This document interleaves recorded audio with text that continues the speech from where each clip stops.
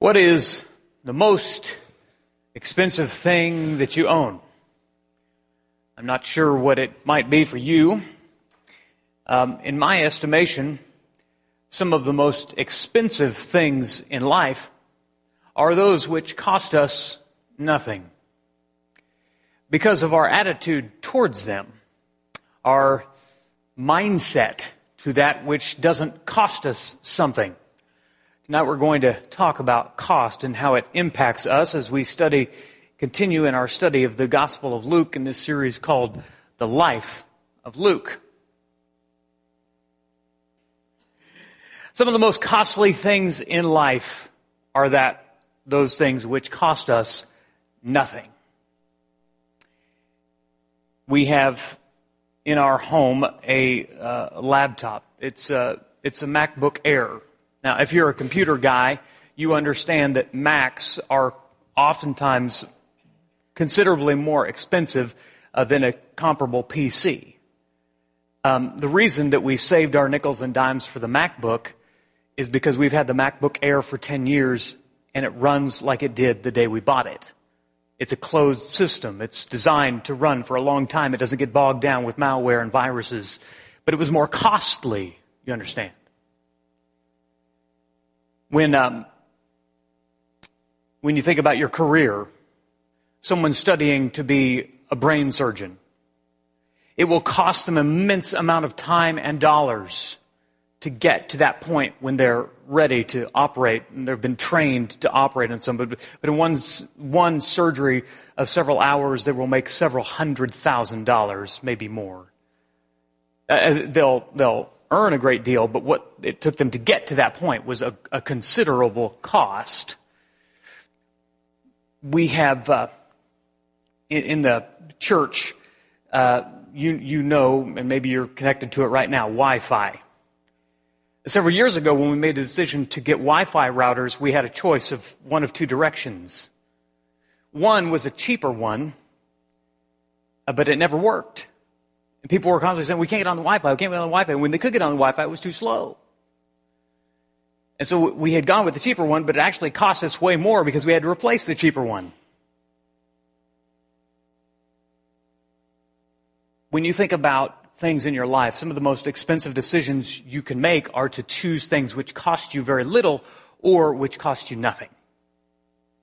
Thomas Paine famously said, what we obtain too cheaply, we esteem too lightly. We have a whole generation that's ready to move our nation into socialism because it's been too cheap for them to get here. They've lived too comfortably. They see no problem. They understand nothing of the cost that was given by previous generations to get to where we were. You understand? They don't understand the value of it because they didn't pay the cost. Sometimes we have to be very careful in giving consideration of seeking out the cheapest option because sometimes that's the most costly. That's what we're going to talk about tonight.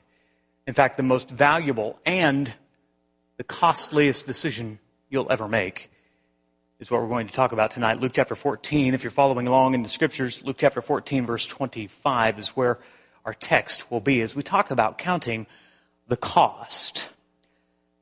Luke writes these words, Now great crowds accompanied him, and he turned and he said to them, If anyone comes to me and does not hate his own father and mother and wife and children and brothers and sisters, yes, even his own life, he cannot be my disciple. Whoever does not bear his own cross and come after me cannot be my disciple. For which of you, desiring to build a tower, does not first sit down and count the cost, whether he has enough to complete it?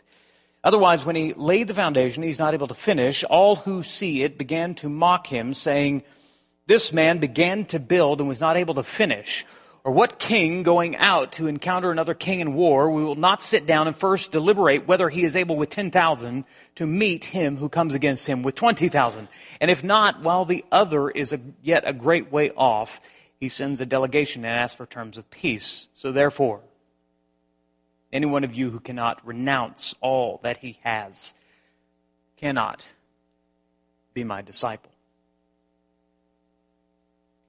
You see, the first thing that we notice when Jesus talks about following him is that following him is a costly decision.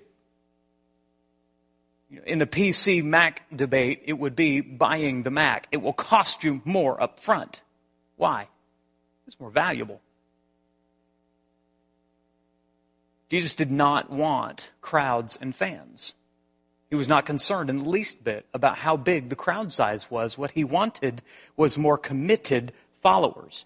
Turn one chapter back, Luke chapter 13, verse 23 and 24.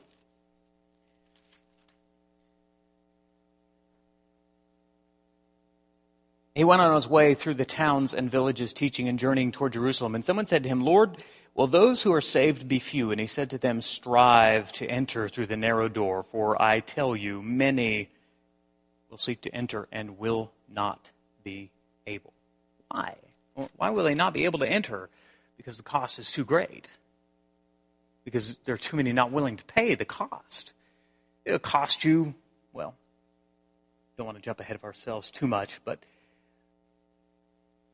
there is great value in following Jesus. I assume a Sunday night crowd would give me an amen in that. There is great value in following Jesus. But you see, saying amen is the easy part. It's the laying down of your life every day. Following Jesus, if it's the most valuable thing, must then be the costliest thing we've ever done. You see, sometimes we think about following Jesus just in terms of the scope of our lives. This is kind of what the Rhythm series is addressing on Sunday morning. God never intended your fellowship of Jesus to be in just one little segment for a couple of hours in a week. He intended that to be the part and parcel of every part of who you are, your identity, everything that you do, everything that you touch yields itself to Jesus Christ. Paul said, let every thought be taken captive to Christ. Jesus was not a con man. He was not giving us a bill of goods. He was not doing a bait and switch. He was quite upfront about the cost. And sometimes we don't always hear that. But Jesus was quite upfront about the cost of following Jesus. The cost of following Jesus, you see, is your own life. It will cost you quite dearly. Getting on the altar, laying your life down, not in a physical martyrdom, but in a martyrdom of the self. Living sacrifices is this Romans 12 idea that we walk about, that we breathe, that we live our lives, but every moment of our lives is lived in sacrifice to Him. You know Dietrich Bonhoeffer, I've used his quotes a couple of times. Probably the most famous one is, "When Christ calls a man, He bids him come and die." But there's another one that I really like on the subject of discipleship. He says, "Cheap grace is the deadly enemy of the church. We are fighting for costly grace." Because when we think about cheap grace, and we just have we don't think about putting any of ourselves into it. The moment church or discipleship or following Jesus becomes the slightest bit inconvenient to our lives, it immediately takes a second seat to whatever else is most important in our lives. We're fighting for a costly grace, that which costs us something. Probably you're familiar with Financial Peace University, and we offer that class every year, and there's cost to that class. And that's not because we're trying to make, oogles and oogles of money. It's not anything to do with that. The kits cost us. We basically just have the cost of the kits. But there are some people who are in such a financial condition, they can't afford the cost of the class. Although on average, people turn their financial condition around about $8,000 to the positive. So we will offer and say often, tell us if you want to go to the class, if you need the class, if you know it's necessary, tell us what you can pay, and we'll figure out a way to cover the rest. And we do that. We have generous folks. There's a reason for that. Folks at the Dave Ramsey organization say, even if your church can cover the cost of it 100%, you'll be unwise to give 100%. If you offer that class for free, the attendance will suffer massively. Why? They have no skin in the game. It didn't cost them anything. They didn't make a sacrifice to attend. Obviously, it's a sacrifice of their time to some degree, but they didn't have any skin in the game. Well, that's the same idea. Jesus says, listen, you want to follow me, it's going to cost you everything. You're going to have all of your skin, and not just all of your skin, but all of your soul in the game. That's all in. Jesus was wholeheartedly against half-hearted followers. He didn't have time for that. And it wasn't certainly going to enable the kingdom to grow and spread like it needed to. Jesus knew what they were going to face. Jesus knew what the disciples would be up against. Brian Middleton talked about on Wednesday night all of the apostles that would face martyrdom. Jesus knew that they would face that. He needed them to be all in and committed to the king and his kingdom more than anything else. And he needed the other followers that would follow him as well. Luke chapter 16, verse 13, which we're not ahead. I realize we're jumping just a little bit to Luke chapter 16, verse 13 is a little bit ahead of where we are in the text. But Jesus said, no servant can have two masters. He will hate the one and love the other, or he'll be devoted to one and despise the other. You cannot serve both God and money. You see, as someone who has the mindset that I can have Jesus and I can serve Jesus, I can follow Jesus, I can do what he wants, but I can also serve my money. Now, don't misunderstand. It doesn't say you cannot serve God and have money. It says you cannot serve God and serve money. So we have to understand the distinction. Jesus knew that when it came to having a master, we can only have one. And not selfishly, righteously, he wants to be the one. He's the only one worth following. He's the only one worthy of making the sacrifice. And so, compared to Jesus Christ, whatever it is that you might fill in the blank with, your attitude is such that compared to Christ, I hate that. Compared to knowing Christ, I despise that. Because I love him so much more. Not in the book of Luke, but turn with me to Philippians chapter 3, verse 4 through 8. This wonderful example of this attitude. The Apostle Paul wrote of all the things which he had. For we are the circumcision who worship by the Spirit of God and glory in Christ Jesus and put no confidence in the flesh. And then he says, though I myself have reason for confidence in the flesh. If anyone thinks he has reason for confidence in the flesh, I have more. Circumcised on the 8th day of the people of Israel, of the tribe of Benjamin, a Hebrew of Hebrews, as to the law, a Pharisee, as to zeal, a persecutor of the church, as to righteousness under the law, blameless. But whatever gain I had, this verse 7, I counted as a loss for the sake of Christ. Indeed, I count everything as a loss because of the surpassing, and if you've got a pen or pencil, underline, circle, and highlight this, because of the surpassing worth of knowing Christ Jesus my Lord. Now look, he's going to talk about the cost, but what did he start by talking about? The worth. For his sake, I have suffered the loss of all things, count them as rubbish, in order that I may gain Christ and be found in him, not having a righteousness of my own that comes from the law, but that which comes through faith in Christ, the righteousness from God that depends on faith. That I may know him and the power of his resurrection, and may share his sufferings, becoming like him in his death, that by any means possible I may attain the resurrection of the dead. You see, Paul understood that it was going to cost him some things. Indeed, it cost him deeply. But those paled in comparison to the worth of knowing Christ.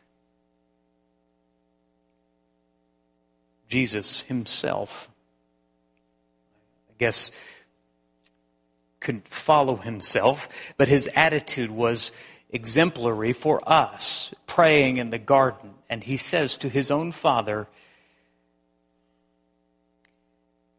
Luke 22:41. He withdrew from them about a stone's throw and knelt down and prayed, "Father, if you are willing, remove this cup from me."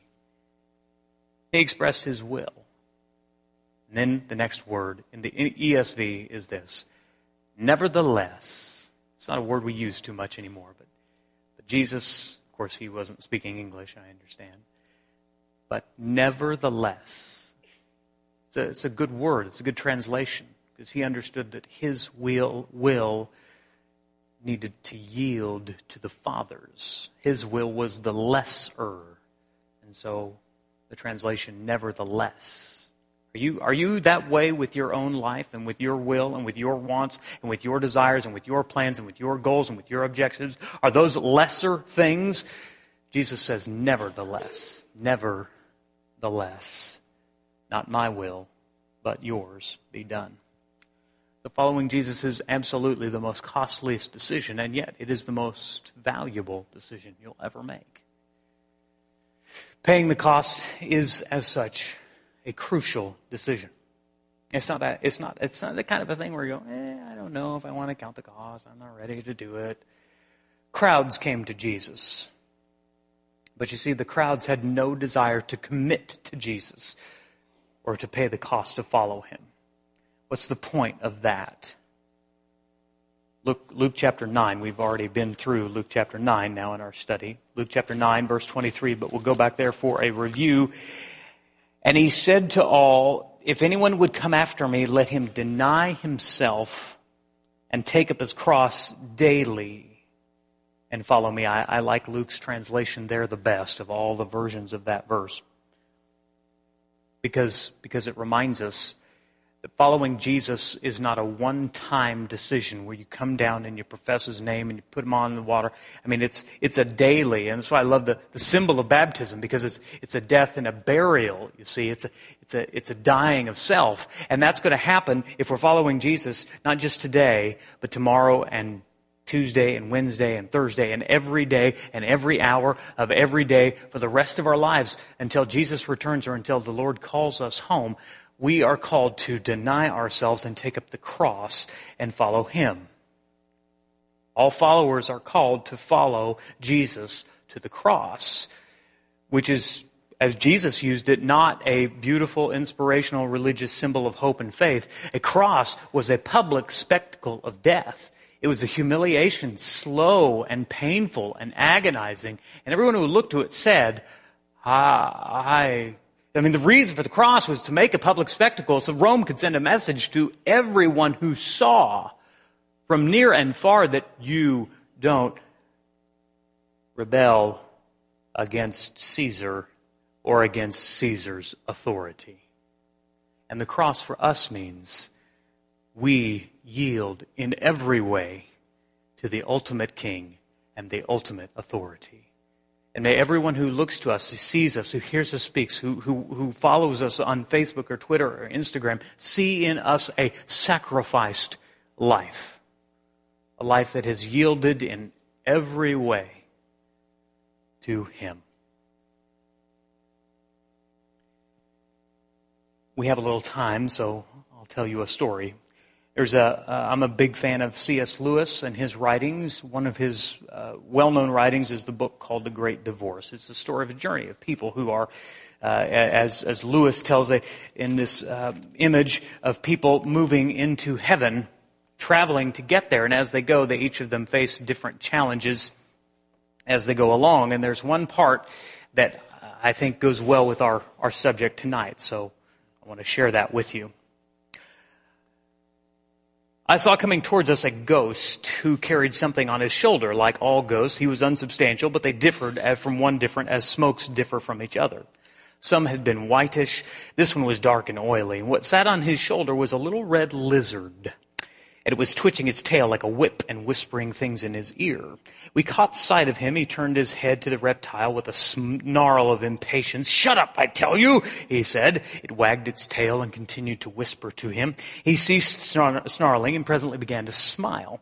And then he turned and he started to limp away from the mountains.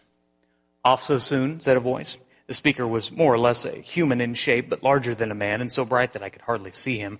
His presence smote on my eyes and on my body too, for there was heat coming off of him as well as light, like the morning sun at the beginning of a tyrannous summer day. "Yes, I'm off," said the ghost. "Thanks for your hospitality, but it's no good, you see. I told this little chap here," as he indicated to the lizard, "that he'd have to be quiet if he came, which he insisted on doing. Of course, his stuff can't be here. I understand that. I realize that, but he won't stop. I'll just have to make him go home." "Would you like me to make him quiet?" said the flaming spirit, an angel, as I now understood. "Of course I would," said the ghost. "Then I will kill him," said the angel, taking a step forward. Look out, you're burning me. Keep away," said the ghost, retreating. "Don't you want him killed?"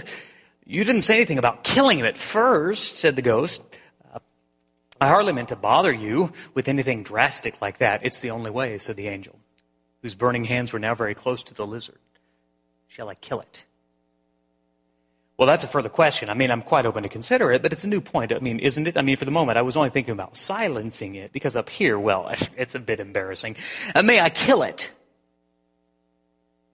Well, there's time to discuss it later. No, there is no time. May I kill it?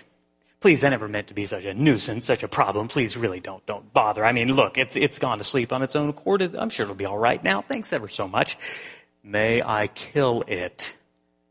Honestly, I don't think that's the slightest bit necessary. For sure, I'll be able to keep him in order now. I think the gradual process would be much better than killing it. The gradual process is of no use at all. Don't you think so? Well, I think what you said very carefully. Let me think about it. I honestly will. In fact, I'll let you kill it now. But as a matter of fact, I'm not feeling frightfully well today. It would be most silly to do it now. I'd need to be in good health for the operation. Some other day, perhaps. There is no other day. All days are now. "Get back! You're burning me! How can I tell you to kill it? You'd kill me if you killed him." "It is not so." "Well, you're hurting me now." "Well, I never said it wouldn't hurt you. I said it wouldn't kill you." "Oh, I know you think I'm a coward, but it isn't that. Really, it isn't. I say, let me run back by tonight's bus and get an opinion from my own doctor. I'll come back the moment I can. This moment contains all moments."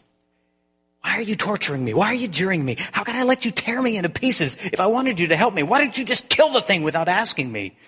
Before I even knew it, before I could think about it. It would be all over by now if you had." "I cannot kill it against your will. It is impossible. Have I your permission?" The angel's hands were almost closed on the lizard, but not quite. Then the lizard began chattering to the ghost so loud that I could even hear what he was saying. "Be careful," it said. "He can do what it says. He can kill me. One fatal word from me, and he will. And then you will be without me forever and ever. And that's not natural.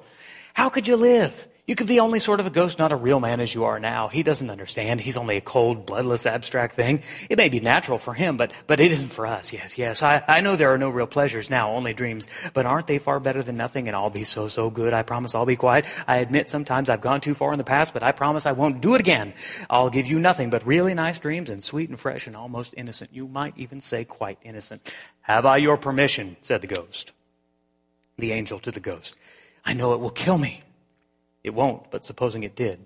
"You're right. It would be better than dead than to try to live with this creature. Then I may." "Blast you! Go on! Can't you kill it? Do whatever you like." God help me. God help me. Next moment, the ghost gave a scream of agony such as I had never heard on earth. The burning one closed his crimson grip on the reptile, twisted it, and while it bit and writhed, and then flung it broken back on the turf. "How?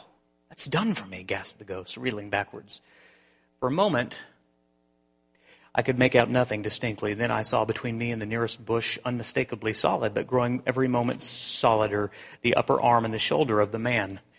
The brighter and still stronger his legs and hands grew, the neck and the golden head materialized while I watched, and if my attention had not wavered, I would have seen the actual completing of a man, an immense man, naked, not much more smaller than the angel. What distracted me was the fact that at the same moment something seemed to be happening to the lizard, and at first I thought the operation had failed. So far from dying, the creature was still struggling, even growing bigger as it struggled, and as it grew, it changed. It grew harder and stronger. Its hinder parts grew rounder. The tail, still flickering, became a tail of hair that flickered. Suddenly, I stumbled back, rubbing my eyes. What stood before me was the greatest stallion I had ever seen. silvery white with mane, tail of gold. It was smooth and shining, rippled with swells of flesh and muscle, whinnying and stamping with its hoofs, and each stamp shook the land and made the trees shake. The new man turned and clasped the new horse's neck. It nosed his bright body. Horse and master breathed into each other's nostrils. The man turned from it, flung himself at the feet of the burning one, and embraced them.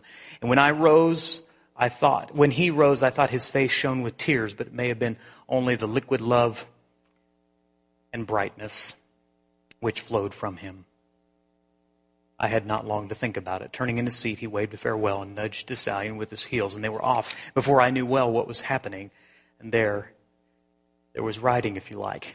I came out as quickly as I could from among the bushes to follow them with my eyes, but they were already a long ways off like a shooting star, among the green plain, among the foothills, into the mountains. And then, like a star, I saw them winding up, scaling what seemed impossible steeps, quicker every moment, till near the dim brow of the landscape, so high that I must strain my neck to see them.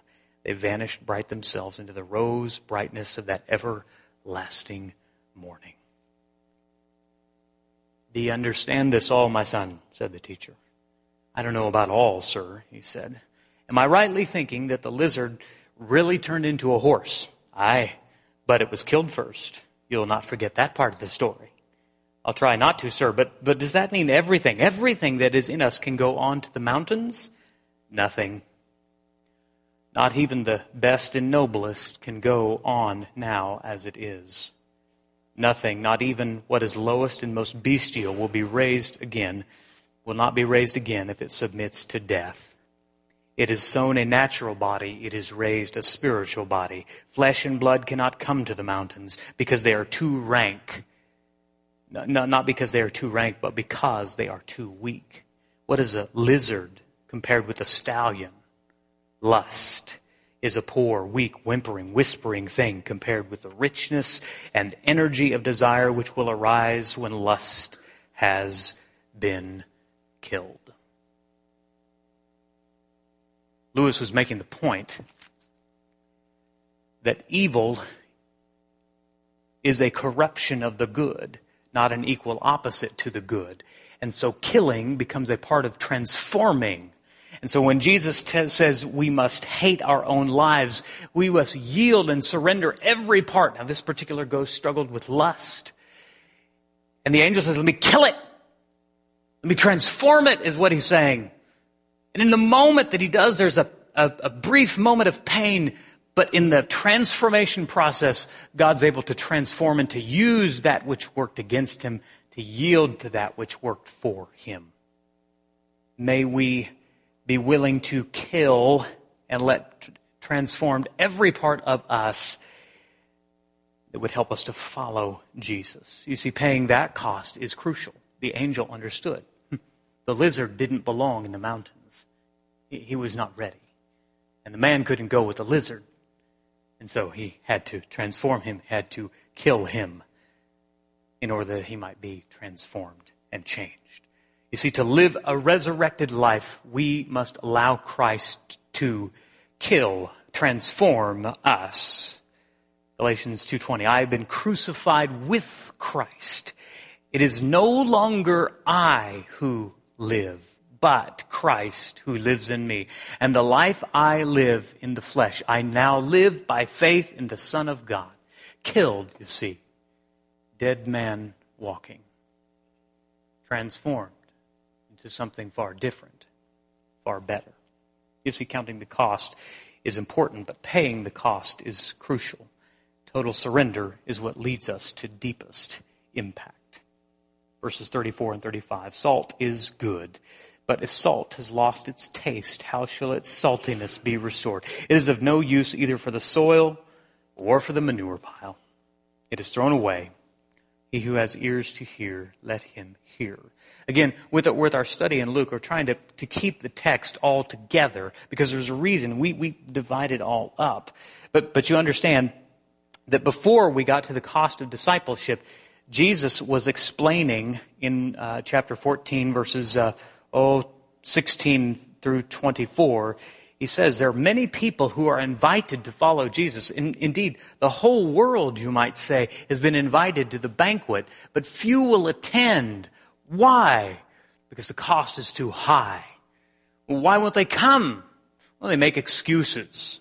They sell themselves short. And so Jesus says, for I tell you, none of the men who were invited shall taste my banquet. And then he immediately steps into turning to the crowds and saying, if you want to follow me, you've got to renounce every part of your life that you love and lay it down to the one who loves you. That will cost you, but is the only way. At the end of this section, Jesus says salt. He starts talking about salt. Salt is good. Now, you've heard sermons. I've heard them too, and probably given some about salt and how it compares to the Christian life, and it seasons things and it preserves things. Yes, we know that. But there's another aspect that I found to this idea of salt of the earth. In the ancient world, there was a practice when one kingdom would conquer another kingdom, they would salt the area around it as a symbol, as a sign that that area had been conquered and that those who lived in it were yielding to another king. I like that. I don't know if that's exactly what Jesus meant when he referred, but surely the idea was in mind to some, that the salt meant that someone had totally surrendered to the king. Now, salt is also seasoning. It makes something good even better. But here's another thing that salt does. It makes us thirsty for more. Is your life lived in a way that has any salt to it? Does it make people thirsty to want what you have? To see a surrendered life and that desiring to follow Jesus and saying, well, what they have is what I want. That's what I want for me. A Christian, you see, who has lost their salt isn't really worth their salt. May we not do as Jesus said, it is of no, if the salt has lost its taste, how shall its saltiness be restored? It's of no use. May our lives be salt, which draw out a thirst in people for something that this world cannot satisfy or quench. The opposite of salt might be bland, unnoticeable, boring, insipid, tasteless, tame, tedious.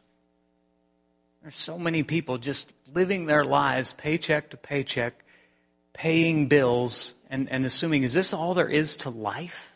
And Jesus invites them to so much more, to so many higher and greater and nobler things. But it begins with this tremendous cost. And if we'll yield to Him totally and completely and surrender our lives, it's one of the best adventures ever. I used the picture of the roller coaster this morning of the analogy to our faith and trusting God. But you know, when and every roller coaster ride I've ever been on, there's this, it's the thrill, it's the upside down, it's the twists and the turns. They had Church of Christ weekend in Branson this weekend. And so if some of you went, I don't know, or most of them are still there. But the roller coasters are fun because it's the thrill, it's the excitement, it's the getting your heart racing, it's the adrenaline pumping. But then there's always at the end, you can feel like the last, and you're just like, whew. And I hope the day of my death is like that. I hope it's such a great, grand adventure. And as I enter into heaven's glory, it's like the end of a great ride. Whew.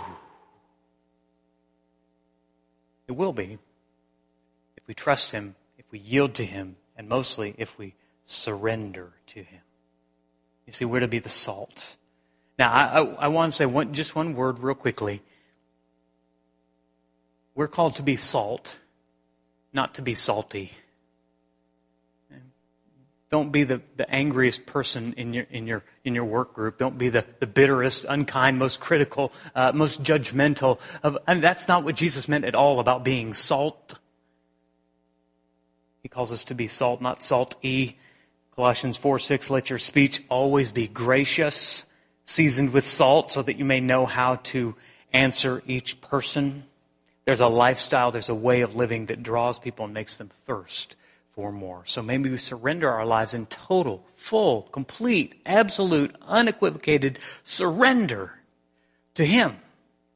And it is those lives, and only those lives, which are salt, which draw out thirst of those who are around. May we then count the cost, pay the price, and surrender to Him fully. I'm going to ask you, are you a fan of Jesus or a totally devoted follower? You follow Him when it's convenient, when it's expected, out of routine.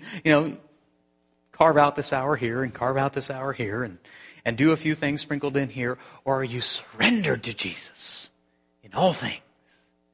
May we surrender our lives fully and totally, completely. And this evening, if you are ready to begin the process of full and total surrender, I will tell you it is the best decision you can ever make here on this earth. But make no mistake, it is the costliest.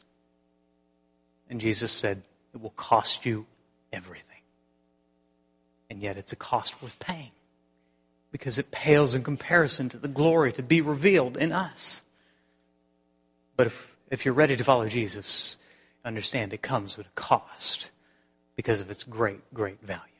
If you haven't made that worthwhile decision, if you are ready to begin living a life fully surrendered, or if you haven't been and you need to repent in a public way, the invitation, not mine, but His, stands tonight. As we sing this final song, if you wish to respond in a public way, meet me down front. We'll meet together and pray together and help you in any way that we can to begin living a surrendered life, to begin counting the cost, because we know the value. If you need to come tonight, please do, as together we stand and sing.